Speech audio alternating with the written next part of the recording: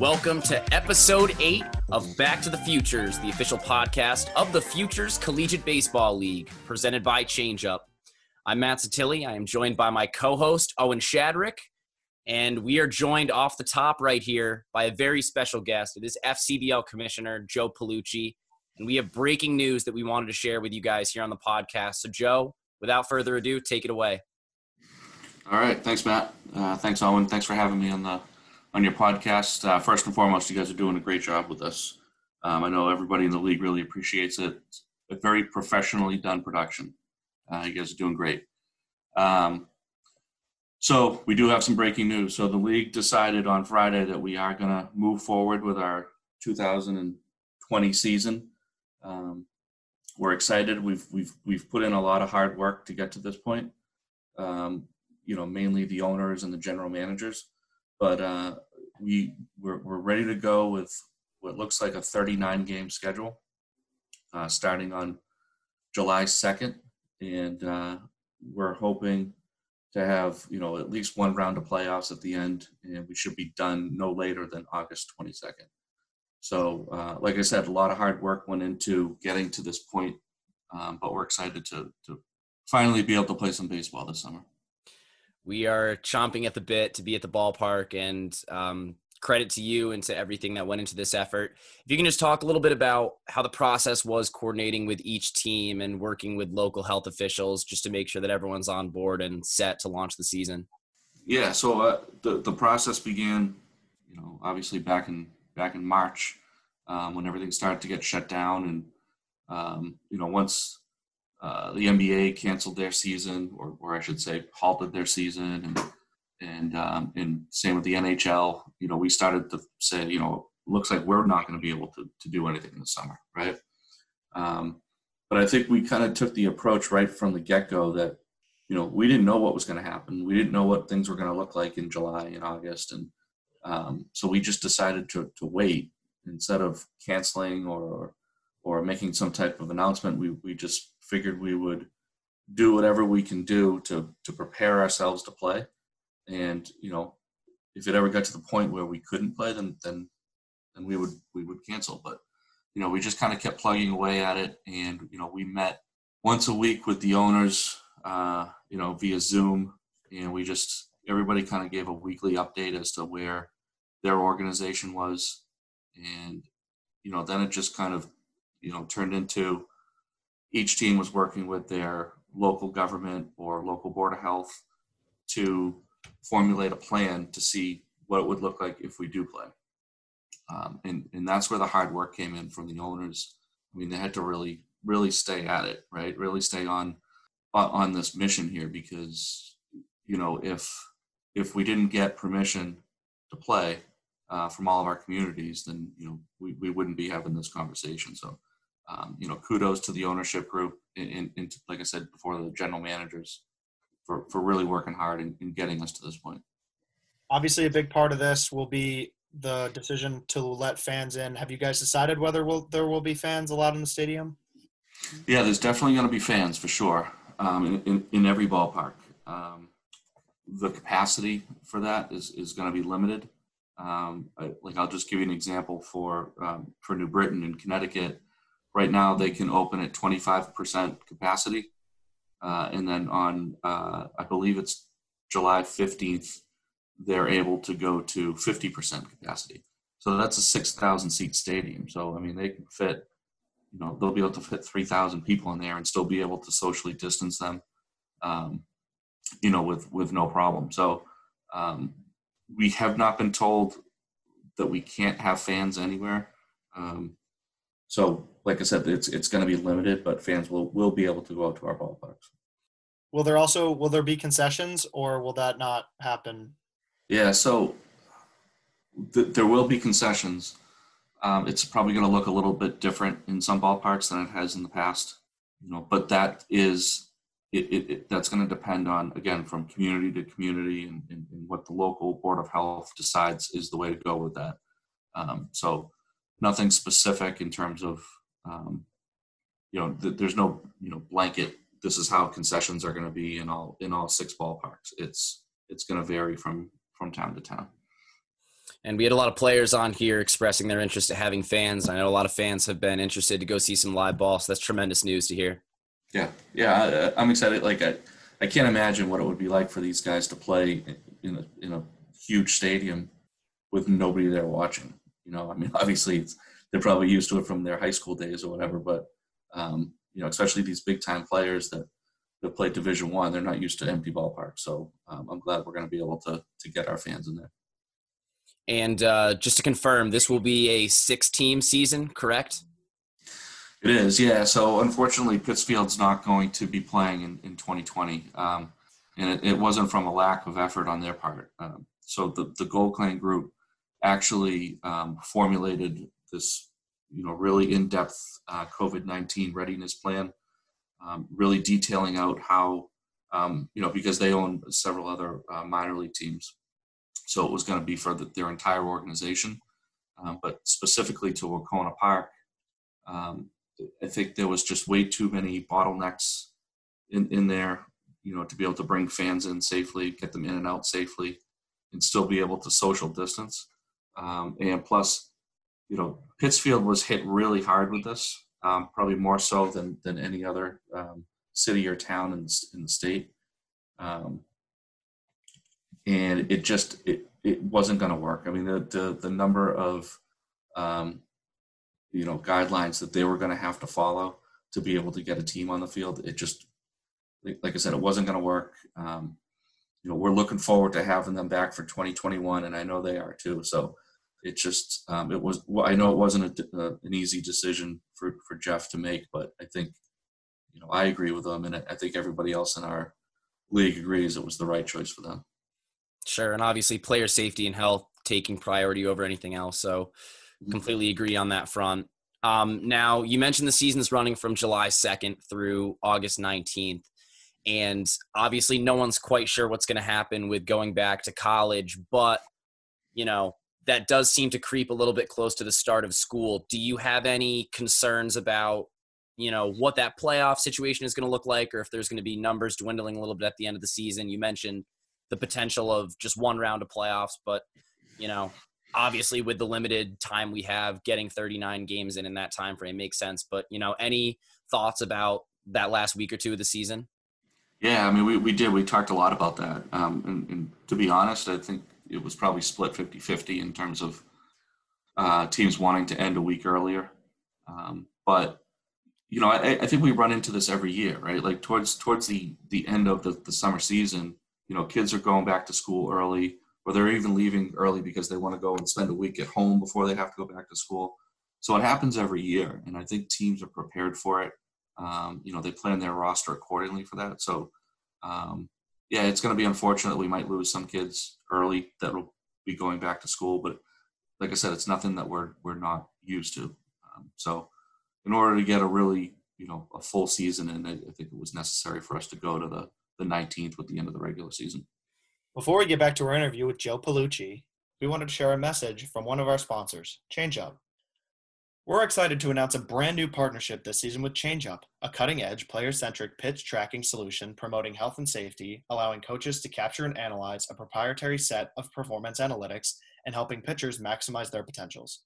Coming to baseball programs around the world this year, ChangeUp eliminates the administrative overhead associated with adhering to pitch count regulations, allowing coaches to focus on baseball. Coaches and parents at all levels, Little League, AAU, high school, and the collegiate level, take notice. ChangeUp is the clear choice to ensure your pitchers aren't being thrown too much or too often and are getting proper rest. Together, we can make this great game even better by protecting arms and ensuring compliance with pitching guidelines. For more information, visit ChangeUp's website, www.changeup.io. That's www.change-up.io. ChangeUp. Every pitch counts. Now back to our interview with Joe Palucci. One thing that was not on the schedule this year is an all-star game. Can you walk us through why there will not be an all-star game and what will be replacing the all-star game this year? Yeah, so, the all-star game was supposed to be in New Britain this year. I forget the exact date that it was going to be, but it was like July 12th. So, it's really difficult to have an all-star game 2 weeks into the season. And more importantly, when you have a limited number of fans in the ballpark for an all-star game, it's a really big production to put on, and to not be able to get all of the fans there that we would want, it just wouldn't be worth it. But a ton of prospects in the league this year, especially with us getting players that were probably going to be down the Cape or in the New England League. So what we're going to do is we're going to have 3 scout days. And just to back it up, in our All-Star, every year with the All-Star game, we do have a scout day prior to the All-Star game. That was Chris Hall was the one that started that several years ago, and it's been really successful. I know the scouts love it. So what we decided to do this year was we left August 3rd, 4th, and 5th open on the schedule. And what we're going to do is we're going to have a scout day in New Britain for the New Britain players and the Westfield players. On August 4th, it's going to be in Brockton with the Brockton players and the Worcester players. And on the 5th, it's going to be in Nashua with Nashua and the North Shore players. So scouts are going to have those 3 days to kind of travel around and get to really see all of our teams in all of the prospects that they unfortunately weren't able to follow this spring. And I know this is kind of a loaded question, but what was the biggest obstacle to making this happen? I know especially with the scheduling and like you mentioned with the guidelines where Massachusetts needs to start on July 6th, just how many revisions and how much tweaking was necessary to make sure everything was in order? And, was there any point where you lost hope? I know that everything went swimmingly and, wanted to make sure that everything was in order before making this announcement. But, what have the last 3 months looked like for you? Yeah. In terms of obstacles, every day there was obstacles for all of the teams, right? So like we just had to keep working through that. And it was a roller coaster, especially the last couple of weeks. I thought that we were going to be able to make an announcement about 7 to 10 days ago. And then some things started to unfold that were unfavorable in a couple of our communities. But again, to the credit of the owners, they just kept plugging away at it. And we're able to convince, the powers that be that we have a safe plan going forward and that we're going to be able to execute our plan. So, I don't know if I was ever, so pessimistic that we weren't going to be able to play. I think I always had hope that we were going to be able to do it. But there were definitely some days where it wasn't looking good. But we pulled through and here we are. And that's not to say that, things are going to go smooth, right? Like this is certainly a controversial decision, I think, in the eyes of some people. Whereas, pretty much every other sport has canceled and this, the coronavirus is still a real threat out there, and that doesn't escape us by any stretch of the imagination. But as I said, I think we have a really good plan in place. And, if we didn't feel that we could pull this off, we wouldn't. Going off that, with the major leagues at a standstill and the cancellations of both the Cape League and the NECBL, what does it mean to you that we are going to get underway and play baseball in 2 weeks? And, of course, giving these kids the opportunity to play baseball, to play live, real baseball for the first time in months. Yeah, I think it's great. I'm excited that we're able to get these kids back on the field first and foremost. I'm excited for our ownership that they want to play. This is baseball is really important in those communities, and in some cases, the people in I know for example, like the people in Worcester, they love the Bravehearts. So to be able to get them back on the field for that community is really important. But that's not to say that I disagreed with the Cape and the NECBL for canceling. That must have been a really difficult decision for them to make, and I'm sure they didn't make it lightly. So, I can only speak for us, and I know we're excited to get out on the field. And as a baseball fan, and not having Major League Baseball to watch, I think this will be exciting for a lot of people, and for me in particular. And is there anything in particular you're looking out for in terms of players and coaches? I see some of the footage from New Britain with them having the X's marked out in the dugouts, or especially just like contact with the balls, the bats, just any kind of shared equipment. Anything you're looking out in terms of that perspective logistically? So that's what's going to vary from ballpark to ballpark. I think personally, I think it's really hard to social distance the players, and I don't think there's going to be a lot of that going on. I think once they're together, they're together. Um, I do think that there'll be some disinfecting going on in the dugout from time to time, or as it says in the guidelines that they should be doing it. But like I said, that's going to be based on the guidelines that the individual towns have to abide by. So, there's nothing that the league is coming down and saying you need to do this, this, and this. It's all we're getting our marching orders from the local governments. So this offseason, a lot of teams loaded up their rosters, and it looks like it's going to be a very competitive year for the Futures League. What are you expecting from teams on the field this season? Just that. I'm expecting it to be very competitive, across the board. And I do get to speak to the GMs and the coaches and the ones that are putting these teams together, and the names and the schools that they're associated with are just really impressive, across the board. So I think it's going to be. I wouldn't want to be a coach. I wouldn't want to be a coach in our league and have to manage the playing time. Because that's a really difficult thing when you got 35 really good baseball players. It's hard to divvy up the playing time. But the pitching will be difficult as well. I mean, you guys know that we have the pitch count rules. I don't think we're going to be getting very close to violating any of those rules this year because there's just so many arms. I'm expecting probably more of those 1, 2, maybe 3 inning stints than the complete games that we were used to seeing last year. So now moving on to just your role with the league, generally speaking, how did you first get involved and what went into that decision to become commissioner last year in 2019? Well, I was hired to be the commissioner, so it wasn't my decision to be the commissioner. But I was the commissioner of the Cranberry Baseball League for 10 years. So, we did a lot of really good things in that league.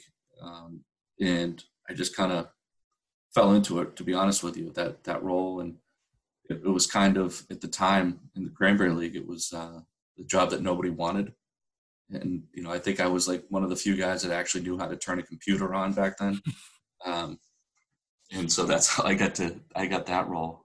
But then when Chris stepped down in the end of, 2018, I guess, I saw the opportunity and I applied for the job, and I met with John Creedon and the entire executive committee and I was hired. So it's been a great, I can't even compare the two leagues just because, from a business standpoint, there's just so much to understand with the Futures League, whereas the Cranberry League was just all about baseball. So it's been a pretty big learning curve for me, but I think we've been doing a pretty good job for the last year or so. Not only have you been involved with the Cranberry League, but you were also involved with Weymouth High School baseball. Can you talk to us about that experience and general baseball experiences that you've had in the past? Yeah, coaching Weymouth Highs, I love it. So this would have been my 6th season as the head coach there. It's been a struggle trying to turn that program around. We've had a couple of good years the last few years. We've got some really good players coming through there. We were fortunate enough in, I guess it was 2018 was our first year with a brand new field. We have a brand new turf field. It's probably one of the nicest fields on the South Shore. So we've got great resources there. And I love it. That's where I've grown up in Weymouth. I live in Weymouth. So to have that opportunity to coach that team is easily been the best experience I've had in baseball. As Futures League commissioner, you mentioned the learning curve and just kind of trying to get your feet wet last summer. But what's been the most rewarding part of this whole experience so far? Easily the relationships that you build, for sure. That's what baseball has meant to me for years. It's the people that you meet along the way. And without having this opportunity with the Futures League, there's 20 or 30 great baseball people that I otherwise wouldn't have known, that I now have relationships with. So that's it for sure. That's, like I said, this whole baseball thing that I've been doing for a long time. It's all about the relationships. And any message to the fans as we move into the season, couple weeks? Yeah, well, for sure. I mean, we're going to be excited to see them. I hope they enjoy the product that we're going to put out on the field like they have in the past. And, if as long as they're feeling comfortable to come to the ballpark, we're going to be able to put on a good show for them and keep them safe and keep them happy. Well, Joe, this has been awesome so far. We got one more segment for the fans. I know you're familiar with it. It's called Quick Hits. It's presented by Zephyr, Love it. the official on-field hat of the Futures League. Zephyr, providing high-quality and innovative designs since 1993. We got a couple more questions for you for our audience to get to know you. We've talked shop, we've talked baseball, but we wanna get inside the mind of Joe Palucci a little bit. So, All right. Who's your favorite big league team? For sure, the Red Sox. Yep. So I think that puts the Red Sox in the lead now, right, over the Yankees? 4-3. We've had a White Sox, that was Brad Smith, and then a Marlins, that was Dylan Jones. Other than that, it's been Sox, Yankees across the board. Nice. And then favorite big league player, could be current or historical. My favorite player growing up was Tony Pena. Not a lot of people know Tony Pena, but he's probably one of the better defensive catchers of all time. He couldn't hit a lick, but he was outstanding defensively. And when he was with the Red Sox, I think like late 80s, early 90s, he was my favorite player. Are you a Veritek guy at all then? Well, yeah, of course. I mean, what's not to like about him? But Pena for me surely was my favorite player. Okay. And if you were stepping on the diamond tomorrow, what would be your walk-up song? So I'm not going to tell you what mine would be because I'm too old. And to be perfectly honest with you, going back to my playing days, I can't really imagine, or I can't remember music ever playing.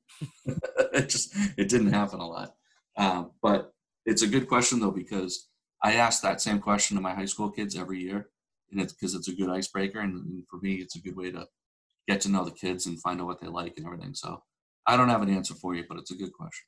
Okay. And have you been given a baseball nickname over the years, whether as player or as coach? I mean, everybody just used to call me Paluch. That's pretty much it. Nice and simple. Any superstitions that you had in your baseball career? No, because I would have become a slave to them, I think. So, there was probably a few little things that I did, but I usually tried to stay away from it because then you start thinking about, I got to do this, I got to do that. So, yeah, I never got too big into the superstitions. Understandable. And whether as a commissioner or a player, what is or was your favorite thing to eat on game day? So on game, especially towards the end of my career, the answer to that is nothing, because I always used to say, I'm like, I got to stay light because I was getting a little too heavy towards the end. So I guess that would be the answer, but yeah, nothing in particular, but a nice cold beer after the game would be good too. Great. Yeah. And then bubblegum or sunflower seeds, what's your preference? That's the worst question, Owen. I wish you guys would stop asking that. But I'll say neither because, like I said before, my high school team plays on a turf field, and neither one of those things is allowed on the field, so neither. Fair enough. We'll take that. And then a favorite all-time baseball memory? My second year coaching in the Cranberry League, we won the New England Regional. And the year before, we were below 500, and it was with basically the same players. So that was a great summer, being able to see that season through with those guys, and we beat some really, really good teams in that regional. So that's always been my favorite summer, favorite memory. Well, Joe Palucci, thank you so much for joining us today and taking some time out of your Sunday night. We've been saying to a lot of players, we hope to see you on the diamond, but we will see you at the ballpark this summer, and I'm so stoked to be able to say that. Absolutely, guys. Thank you very much, and keep up the good work with this thing. You guys started something special, so keep it going. Thank you so much. And everyone's two favorite words in baseball. Could you deliver them for us and for the fans real quick? Play ball. Let's go. This has been episode 8 of Back to the Futures, the official podcast of the Futures Collegiate Baseball League.